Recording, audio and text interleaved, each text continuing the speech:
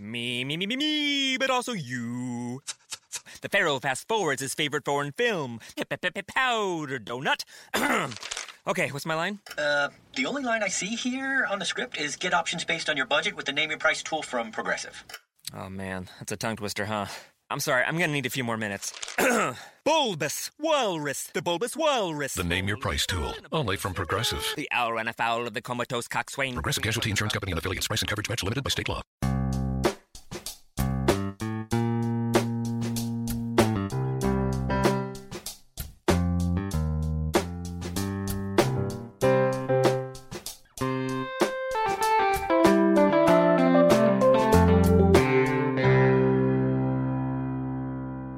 Welcome to Accelerate Your Business Growth with your host, Diane Helbig.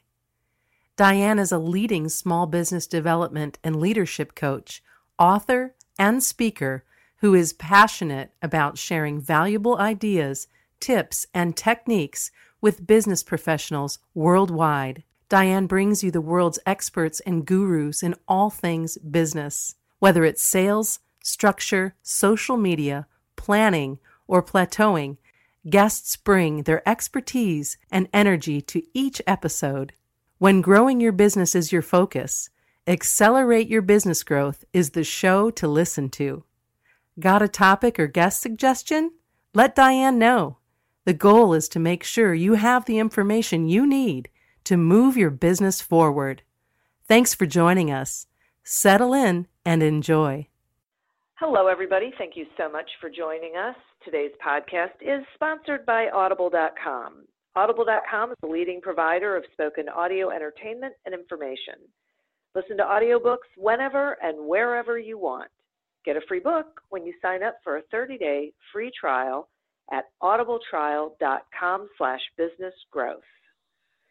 Accelerate Your Business Growth podcast is thrilled to be included on a number of lists of the best podcasts to listen to, from Inc.com to Fit Small Business, Proven, MSNBC's Your Business, and a whole bunch of other sites. We are really gaining recognition as a resource for small business entrepreneurs and sales professionals. This is due in large part to the wonderful guests that I have been honored to speak with over the years. These are folks who have expertise in, just a multitude of areas that have to do with business. They join me here. They give of their time and their talent and their knowledge so that you folks, the listeners, can do better things in your business. We have such a guest today. Joining me today is Rick Snyder. Rick is an international business coach, writer, speaker, and consultant who has launched 3 businesses. He's an expert in mentoring, training, and teaching others how to utilize the process of bringing intuition into an effective business plan and company culture. His breakthrough strategies have been implemented by executives and businesses in Europe, Canada, Asia, and America. He's lived the past few years in France and brings a global perspective to his teachings. Thank you so much for joining me today, Rick. Thank you for having me, Diane. I am thrilled. I was telling you before we started recording that this intuition is one of my favorite subjects. I believe strongly in it and am so glad that we are talking about it so that the audience maybe either further embraces or gets a better perspective on it.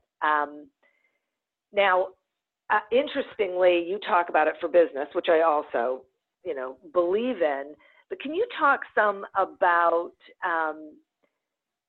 the value of letting tuition guide decisions in business and why you think that is such a valuable thing? Yes. So often, as we know in the business world, whether we think about business, education, getting your MBA or what have you, or typical business practice, so much is spoken to about analytics, metrics, spreadsheets, data, and we're really in an age of big data. And we have more information than we know what to do with in today's world than ever before. So not only does that get overwhelming, but what often happens is we start to crowd out the space from our inner data that we also are collecting. And so to me, that's what intuition is actually about, is really listening to the inner signals and the indicators that we're actually picking up on all the time around us, whether that's in a meeting room or on a sales call, or even with anticipating your marketplace. There's a lot of great information that's happening within that I believe is meant to balance out the outer data, the outer metrics, versus only relying on one or the other. Oh, okay. So if I'm hearing you right, you're saying they can work together. Exactly. So often what I find is that people either align themselves on one camp, and they're either the intuitives who don't want to deal with money and sales and numbers and metrics and targets, and they feel like they're allergic to them, which I work with a lot of creatives, and so I've experienced that quite a lot. And then the other side is the more logical data scientists, engineers, who think that intuition is just hocus pocus and doesn't apply to the real world. Yeah.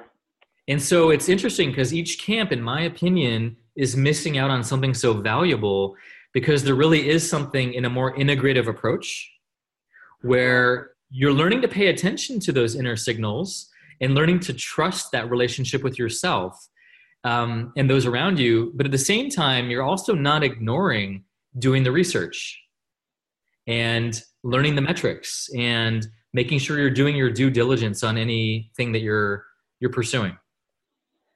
Yeah, this is so fascinating. As you're talking, I keep thinking about when I teach or speak about sales, one of the things that I talk about is not focusing on selling so that you can pick up the signals that are being sent to you.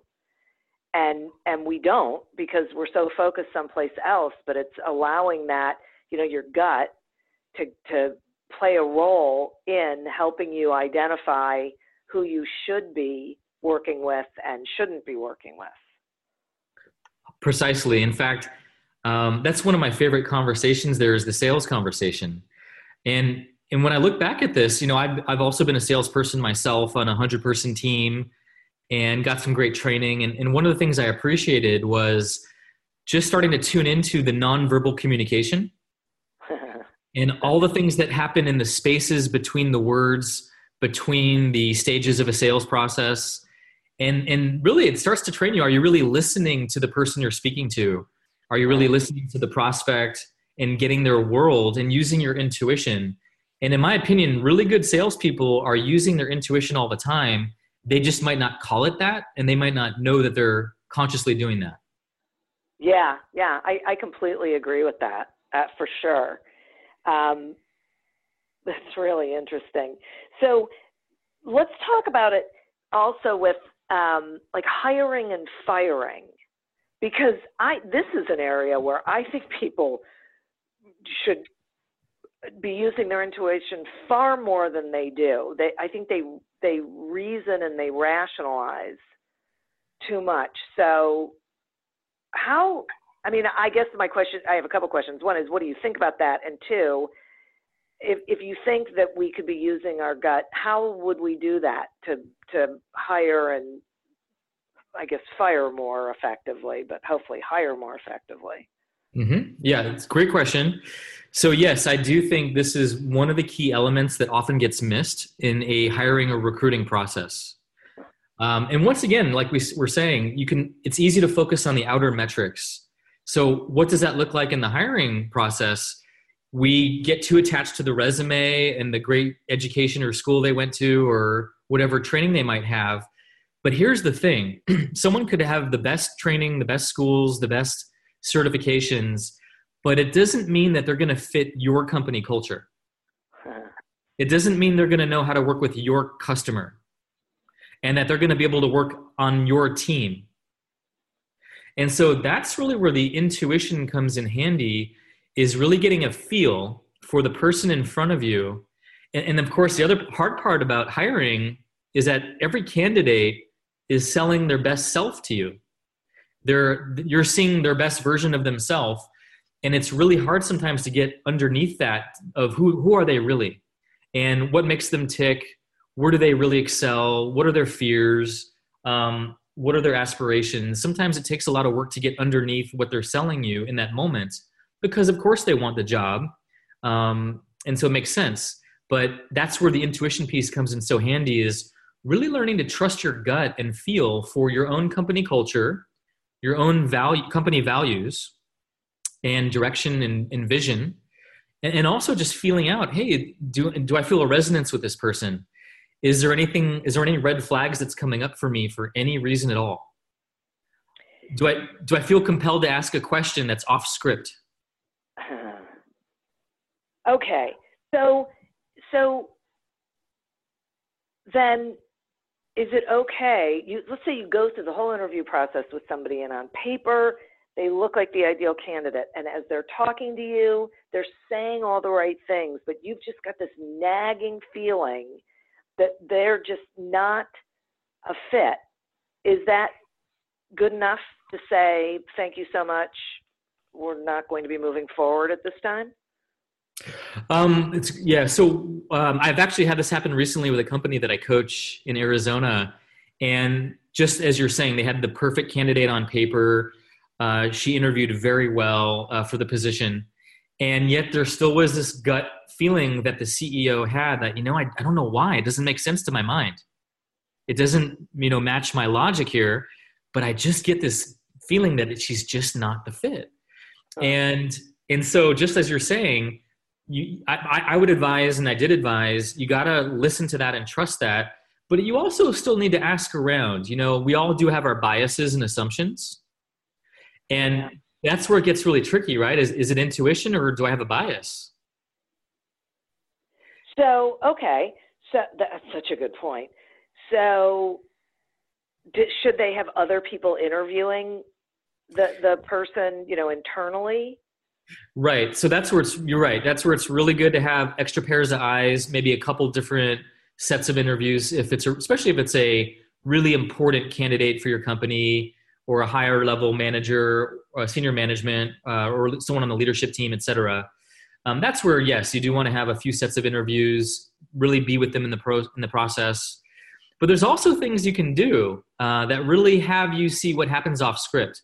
There's the classic thing that Google does where they actually grab a beer, a drink or something with the candidate. And it's really a chance to get to know them as a person off the record, if you will.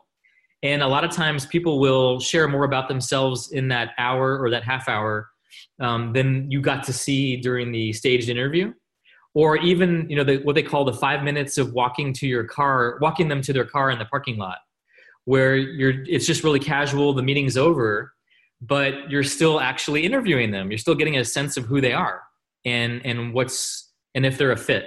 And so I think building in some of those strategies is really helpful, because you get even more intuitive reads on who they are, what they're capable of, if they're a fit for your company. That's fascinating. I never would have thought about that those are really good ideas. In fact, the company that I told you about in Arizona, they went through a few screenings. I actually was there coaching on site, and they had the whole company come out for a drink to meet the new potential staff member. And I can only imagine how intimidating that must be for the person. Yeah. But I mean, that's pretty intense, right? You have like 30 plus people or whatever in the space. But it's amazing to see how this person handled that, and they ended up getting hired, and they were the right fit. Wow. That is great. That's so interesting to me. So, I just had a question that totally left my head. I know what it was. Is there something that a person can do to make sure that they're paying attention? Because I was just listening to that, your explanation, and it made so much sense to me, but the thought that kept coming into my head is, and they have to really make sure that they're paying attention to all of that stuff, that they're present, that they're not focused on the outcome. Exactly. Exactly. Just like with sales, right? It's so easy for Yeah. a salesperson to focus on the sale, and then they're missing the relationship. Right. Right. And Good or bad. that's where all the data lives, is in the relationship. That's interesting. That's where the transaction actually happens, is in the Yeah. relationship. And so actually when I do trainings, when I lead trainings, whether it's sales or even with managers, as we're talking about how to get them to listen to their intuition and decode that for themselves, to train that in themselves, whether they're in a sales or hiring process or whatever it might be, that's part of it, is how do you start listening to what the person in front of you is saying, how they're saying it, what they're not saying, Yeah. which is Right. which is equally fascinating. What's not happening in this moment? What are they not saying about themselves? Wow. It's got to be, I shouldn't say hard, but I would think that would be sort of a hard transition to make for someone who isn't used to tapping into their intuition. Like, we all have it, right? Everyone's Yeah. got intuition. Right. And so, you're exactly right. It's not easy stuff because it's very intangible. And so that's really what I'm trying to do here, is how do you make the intangible tangible? Yeah. Which Well. it's a tough task, but I feel like that's what my passion is about, is helping people get that they actually have this capacity, and that they can actually learn how to cultivate that relationship over time. So you're right. It does take practice. It does take time.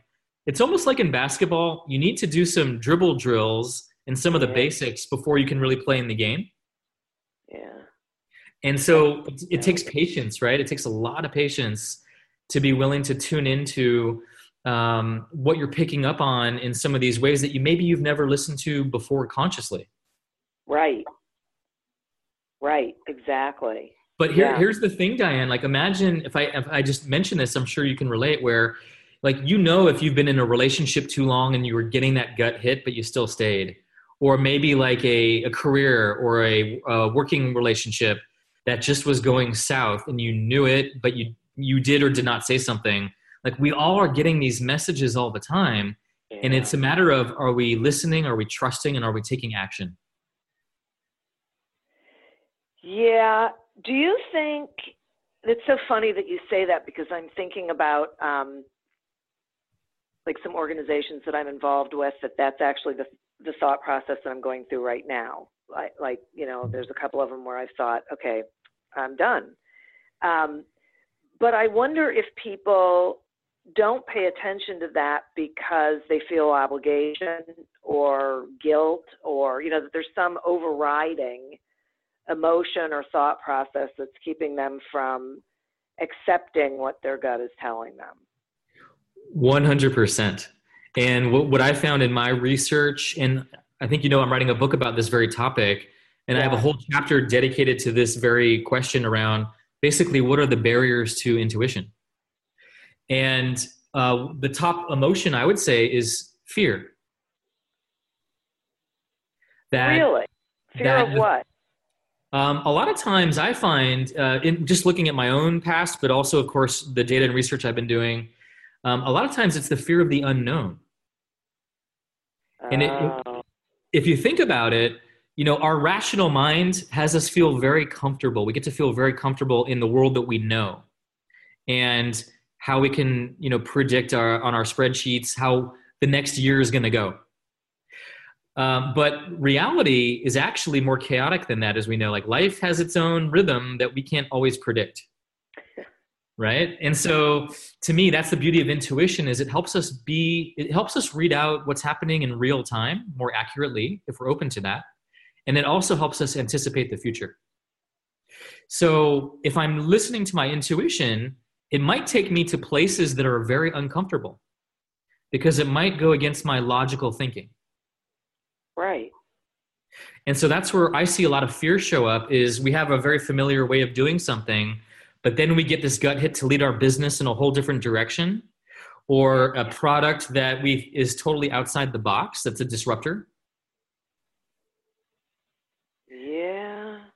Yet Okay. this is exactly where this happens. Steve Jobs, for example, was famous for walking around barefoot around his neighborhood to really tap into something else inside of him that was outside the normal day-to-day thinking. Oh, that's interesting. And he would get these amazing epiphanies and these intuitions for different products and development that was totally outside the box of what anyone was doing. Really? That's interesting. And the craziest thing is you can actually teach this stuff. No. Wait. So, okay, because that was going to be my next question, but I have to take a sponsor break real quick. So hang on to that thought, okay? Yes.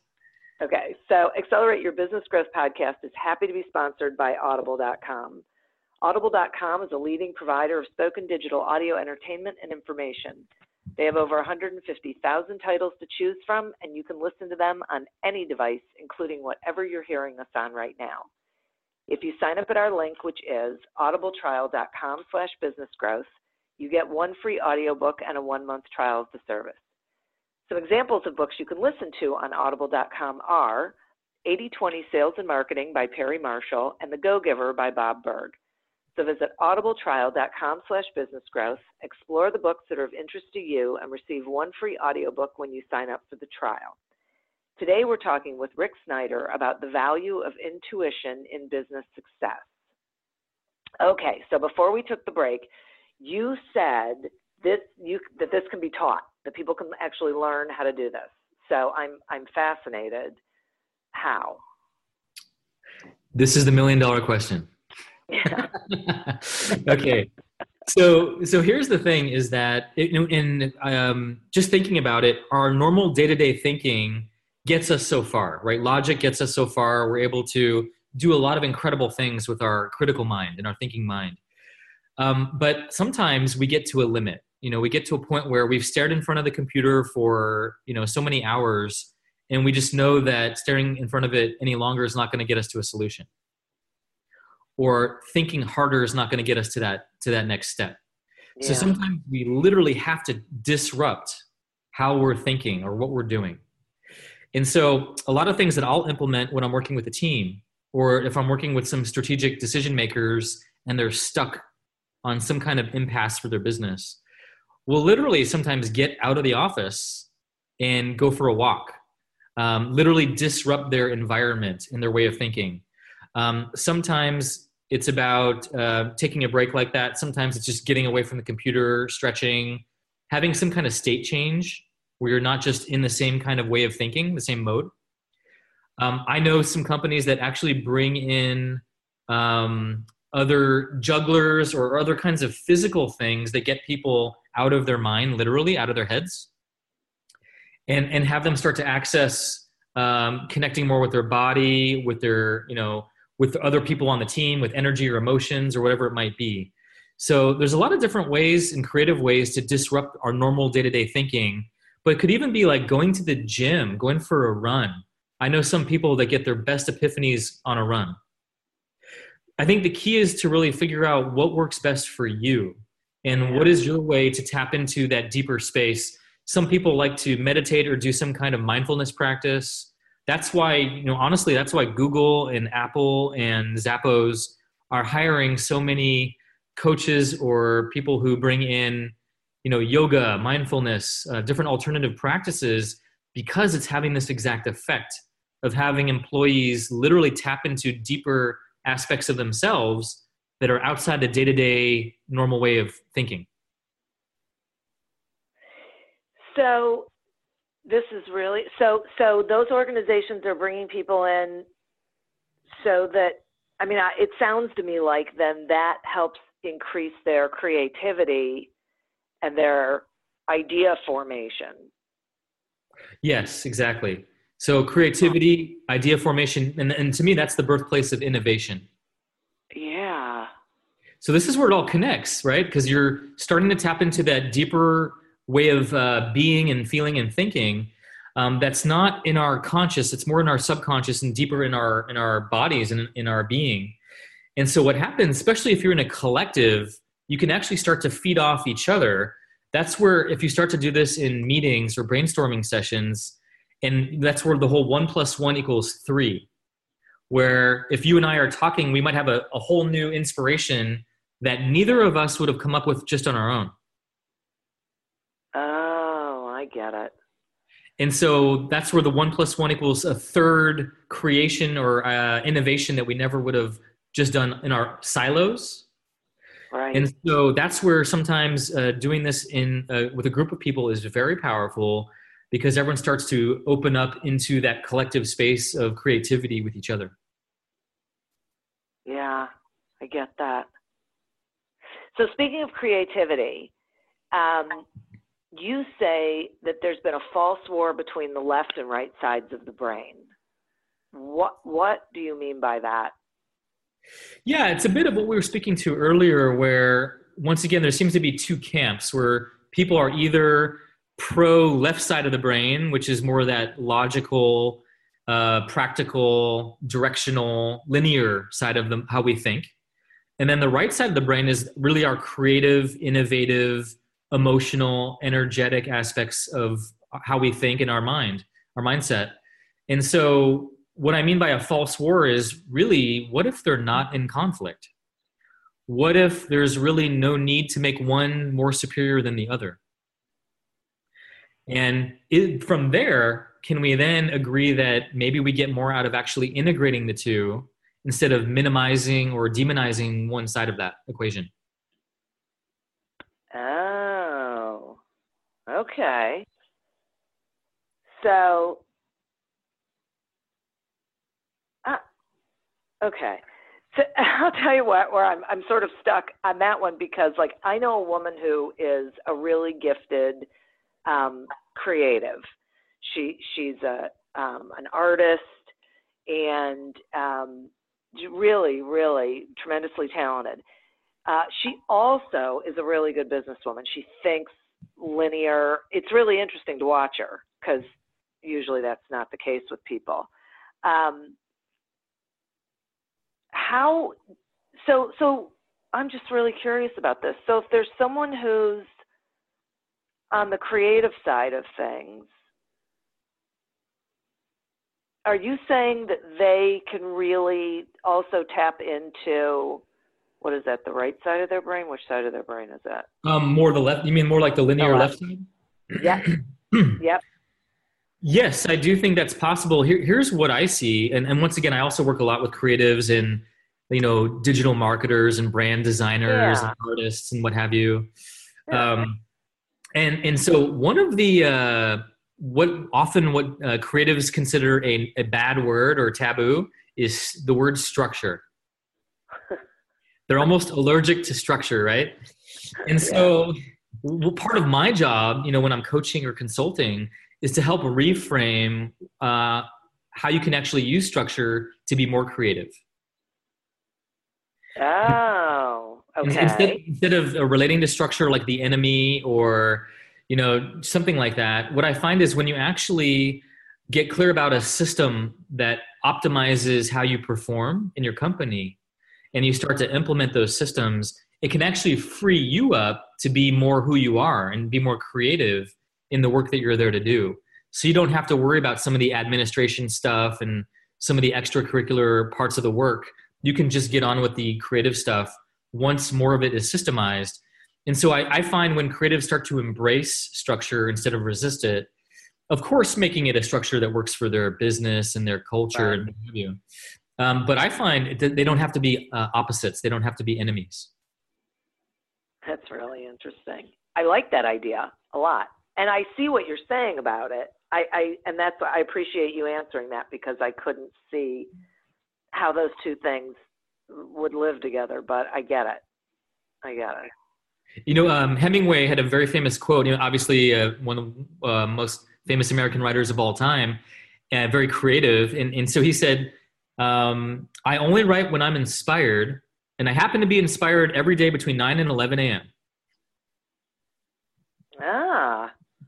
So in a way, he's kind of making fun of the whole thing where, he was creative, but he had a system, he had a structure. Yeah. And so he wasn't just saying only when I feel it or only when I'm spontaneous, but I happen to be spontaneous exactly between these times because Otherwise, I'm not going to get the thing written. Yeah, that's interesting. Right.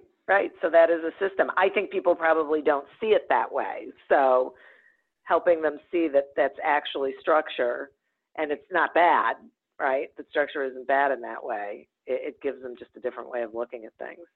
Exactly. Yeah. And like you're saying, like time management is a system, Right. and how do we systemize our time and optimize our time? And I think if we, as business owners and managers especially, start to relate to it that way, they can really look at ways of getting more out of their day, getting more life back, actually. Right. Exactly. It works for you instead of feeling like it's working against you. Yeah. It's interesting. So let's talk some about instinct, because you make a distinction between intuition and instinct, and I think sometimes people mix those up. So what for you is really the difference between those two? Yeah, this is, once again, it's like splitting really fine hairs, but I think it's important to do, especially as I'm here to define and work with intuition. So I have a personal interest in that. But really, the difference is, for me, around the word safety and survival.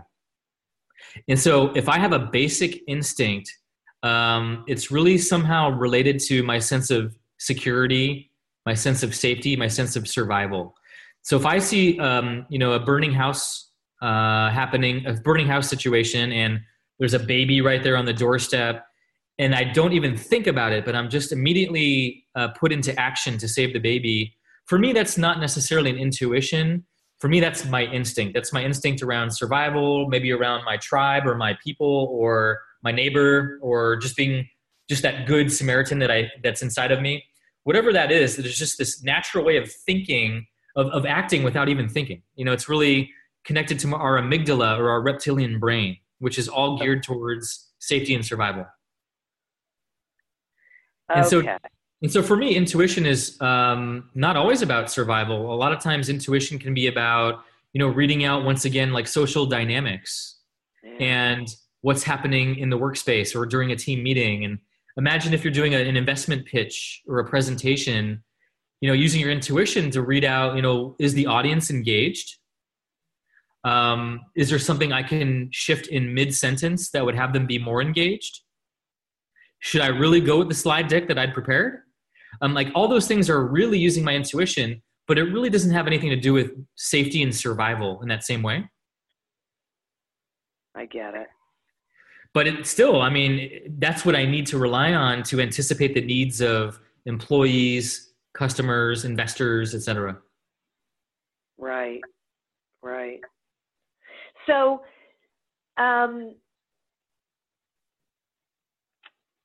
I'm debating between two different questions.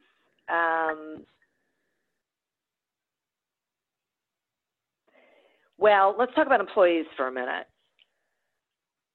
I struggle with this idea. It's funny, I was just thinking about this yesterday, where so many employers or managers, and I will say employees on the other side of it, really see the relationship as an us versus them as opposed to a we. So, and I feel like that's one of those predispositions, one of those biases that some people have that gets in the way of their really, like interacting with each other effectively. So how would intuition play a role? Is this part of having an awareness, trying to be just more aware of the surroundings and not jumping to conclusions? Or like, what can a manager do to use their intuition more than their preconceived ideas of what they're expecting from their employees?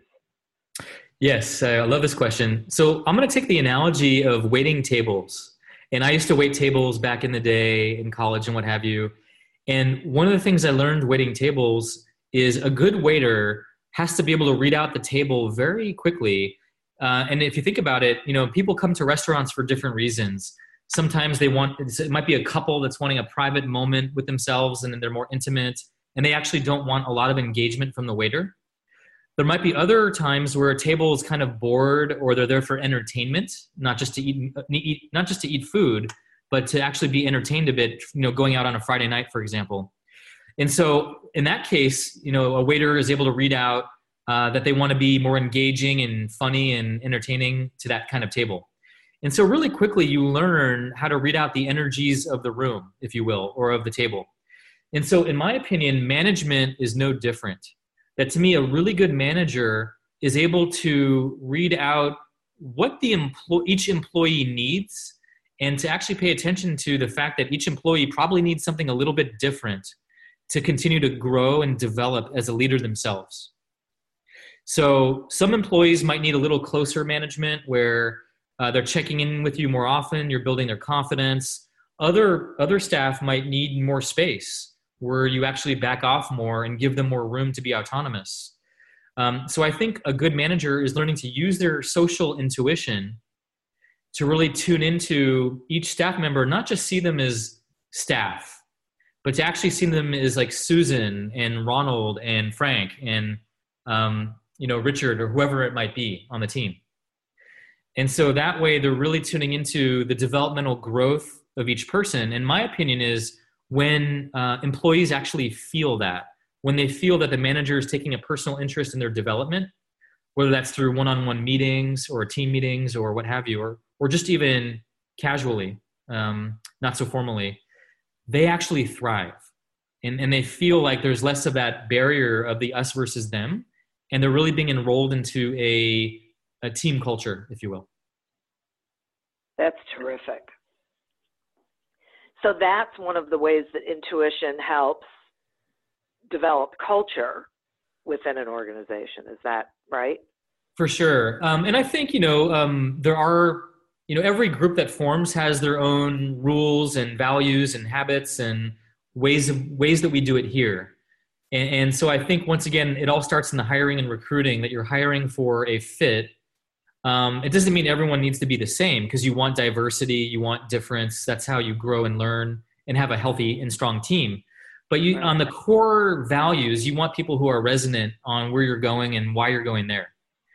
And so I think there's a cultural intuitive space, but then, I think that's where managers can really excel, is learning to tune into their staff more individually also, and really feel into what does so-and-so need to be a little bit of a better, to take more ownership this next year, or to step into their next role of advancement in the coming quarter. What would they need in particular? Yeah, that makes a lot of sense to me. This is so interesting, because I am just sure that people really aren't thinking about intuition this way. I think sometimes their definition of intuition is that, it's that mother's intuition. Like, I know when something's going wrong with one of my kids, that it's really amorphous, and it really isn't something that has, concrete behavior or what's the word I'm looking for? Application. Mm-hmm. That you can really be using. It's interesting. Exactly. And I talk about three kinds of intuition. And so this might be interesting to some of your listeners also, is that one of them is more of like a directional intuition, which is more that kind of inner guidance, that inner gut hit about, should we go left or right? Should we pull back on our budget this year or actually spend? What does our collective gut tell us? What's our inner compass tell us about certain strategies and choices? So that's directional intuition. I also talk about social intuition, which we were just talking about with managers and waiters at tables, who are able to read out the relational space between, a salesperson and a prospect, for example, and the nonverbal communication. To me, that's really, really good social intuition, which is also very much connected to emotional intelligence. Yeah. And then thirdly, the last intuition I talk about is informational intuition. And these are more the data scientists and the left brain people who are really good at pattern recognition, who are really good at breaking down code very fast and able to see and predict what's going to happen just on being able to grok information very quickly, faster than most people. And so that's a whole other side we haven't talked about as much, is people with, financial expertise and innovators in those different fields around programming and coding, who just see the matrix, they see the code, and they're able to then, make predictions based on that, whether it's like Bitcoin or cryptocurrencies or whatever it might be. It's amazing. I mean, that to me, that those people are amazing because it's just natural for them to be able to process information that way. Exactly. And so I think all of us maybe have one or two, sometimes three of those that we're really learning to cultivate, those forms of intuition. But sometimes we might just have one that's really our superpower, if you will. Yeah. Yeah, that's so fascinating to me. I just really am fascinated by this information. Talk to me some about why you say slowing down is an action step.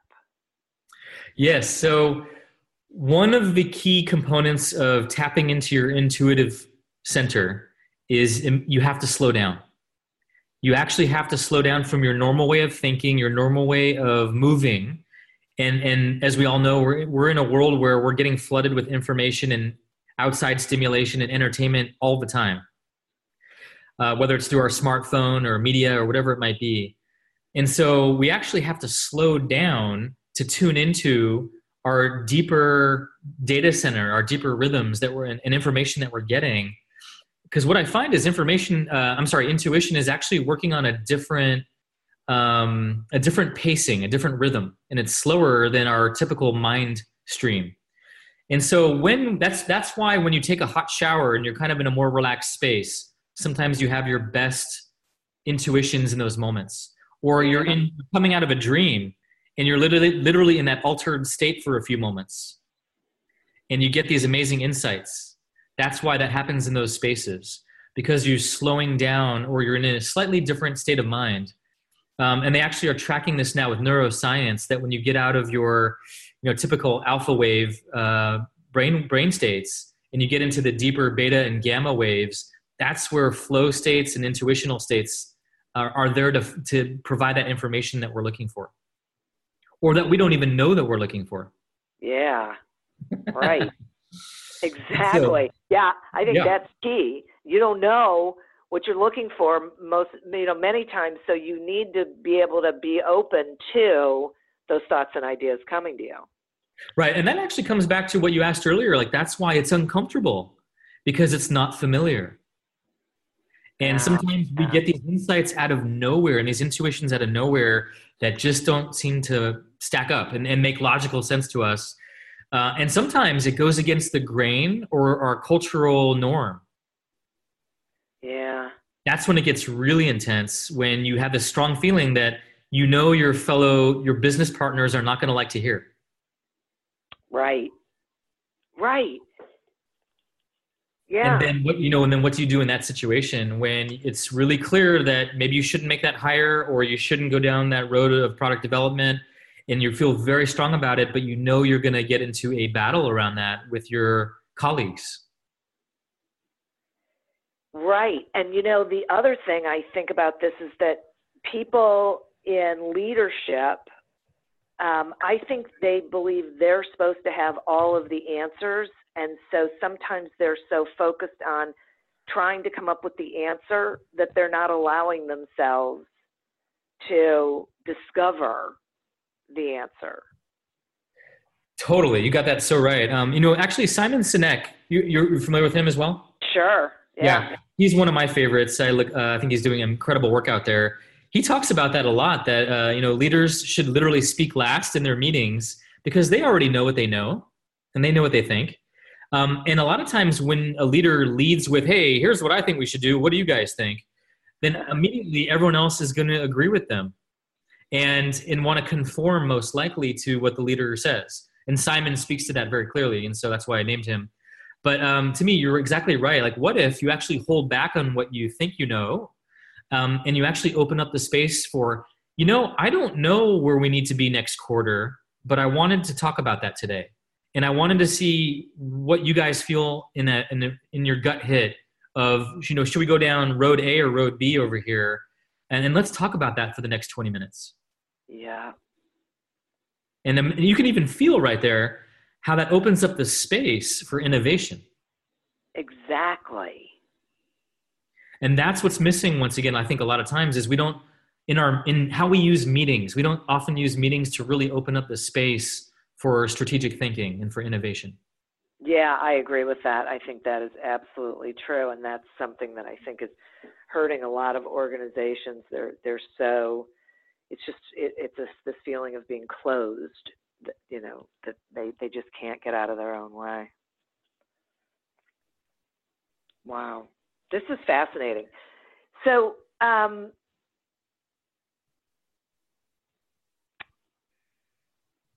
want to ask this question. Talk to me some about this thing you say that we should make allies with our inner critic. So what I'm curious about is, why do we need to do that? Because I think people, hate their inner critic.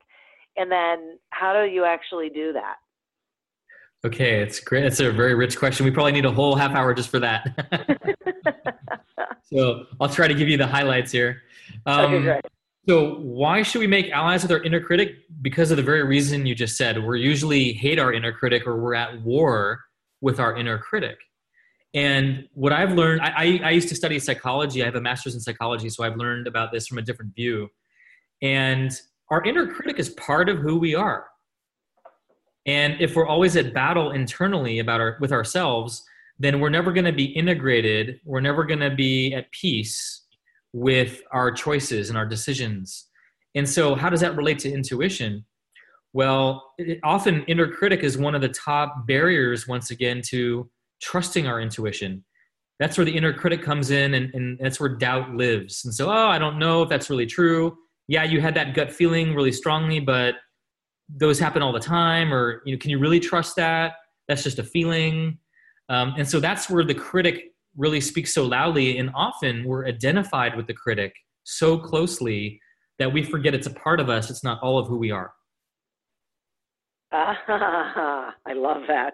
Right? That's and so awesome. That's why we need to get space, because, if people knew all the things that my inner critic was saying throughout the whole day, I would be locked up. Yeah. Right? Yeah. No doubt. And so that's living inside of us all the time. And so we can go to war with it, or try to ignore it, or push it down. And a lot of people, we all try our favorite coping strategies, but that doesn't really ever really work in the long term.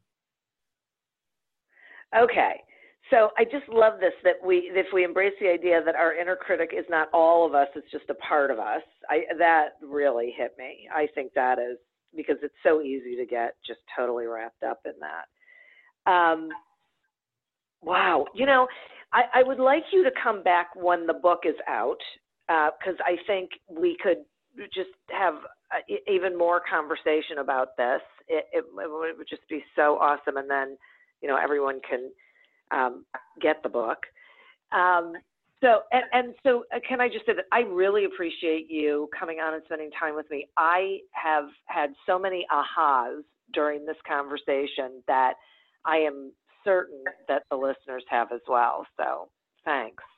I'm appreciative of that. Thank you so much for sharing that. And that's exactly what I'm trying to do here, is inspire, but also really in a practical way, so we can take these tools that we all have somewhere in us and actually bring them to our world, and be more of ourselves at work and also in our lives. Yeah. It's great. It's wonderful. This is really great work that you're doing. So will you tell my listeners how they can find you, and, anything? I know the book's not ready yet, but anything you've got going on that they should know? Yeah. So you can find me on my website. My company is called 3 Hats. And so that is 3 spelled out, THREE -hats, HATS.com. So 3-hats.com. And you'll find my business. So I do business development coaching, where I help companies grow and looking at the areas they need to grow, as well as build more intuitive thinking and decision-making, like we're talking about today, whether that's with your sales teams, your hiring teams and strategies, management, leadership. So I bring a lot of trainings into different companies that are interested in this work. So you can find me there. And then the book that we're referring to, it's called The Invisible Edge, 6 Steps for Harnessing Your Intuition to Succeed in Business. And that should be coming out late 2018. And Diane, I would be happy to come back when that's getting closer. Great. That's wonderful. Thank you. Well, we will get that figured out because I would love to have you back. So very good. So, and thank you again. Thank you. I also want to thank the listeners. You guys are why we're here. So thanks for tuning in. And our sponsor, please remember to visit audibletrial.com/businessgrowth to sign up for your free trial and get a free audiobook. As always, continue to prosper and be curious. And now I will say, and be open to your intuition and tap into it for the greater good. And until we meet again on another episode of Accelerate Your Business Growth, goodbye and good day.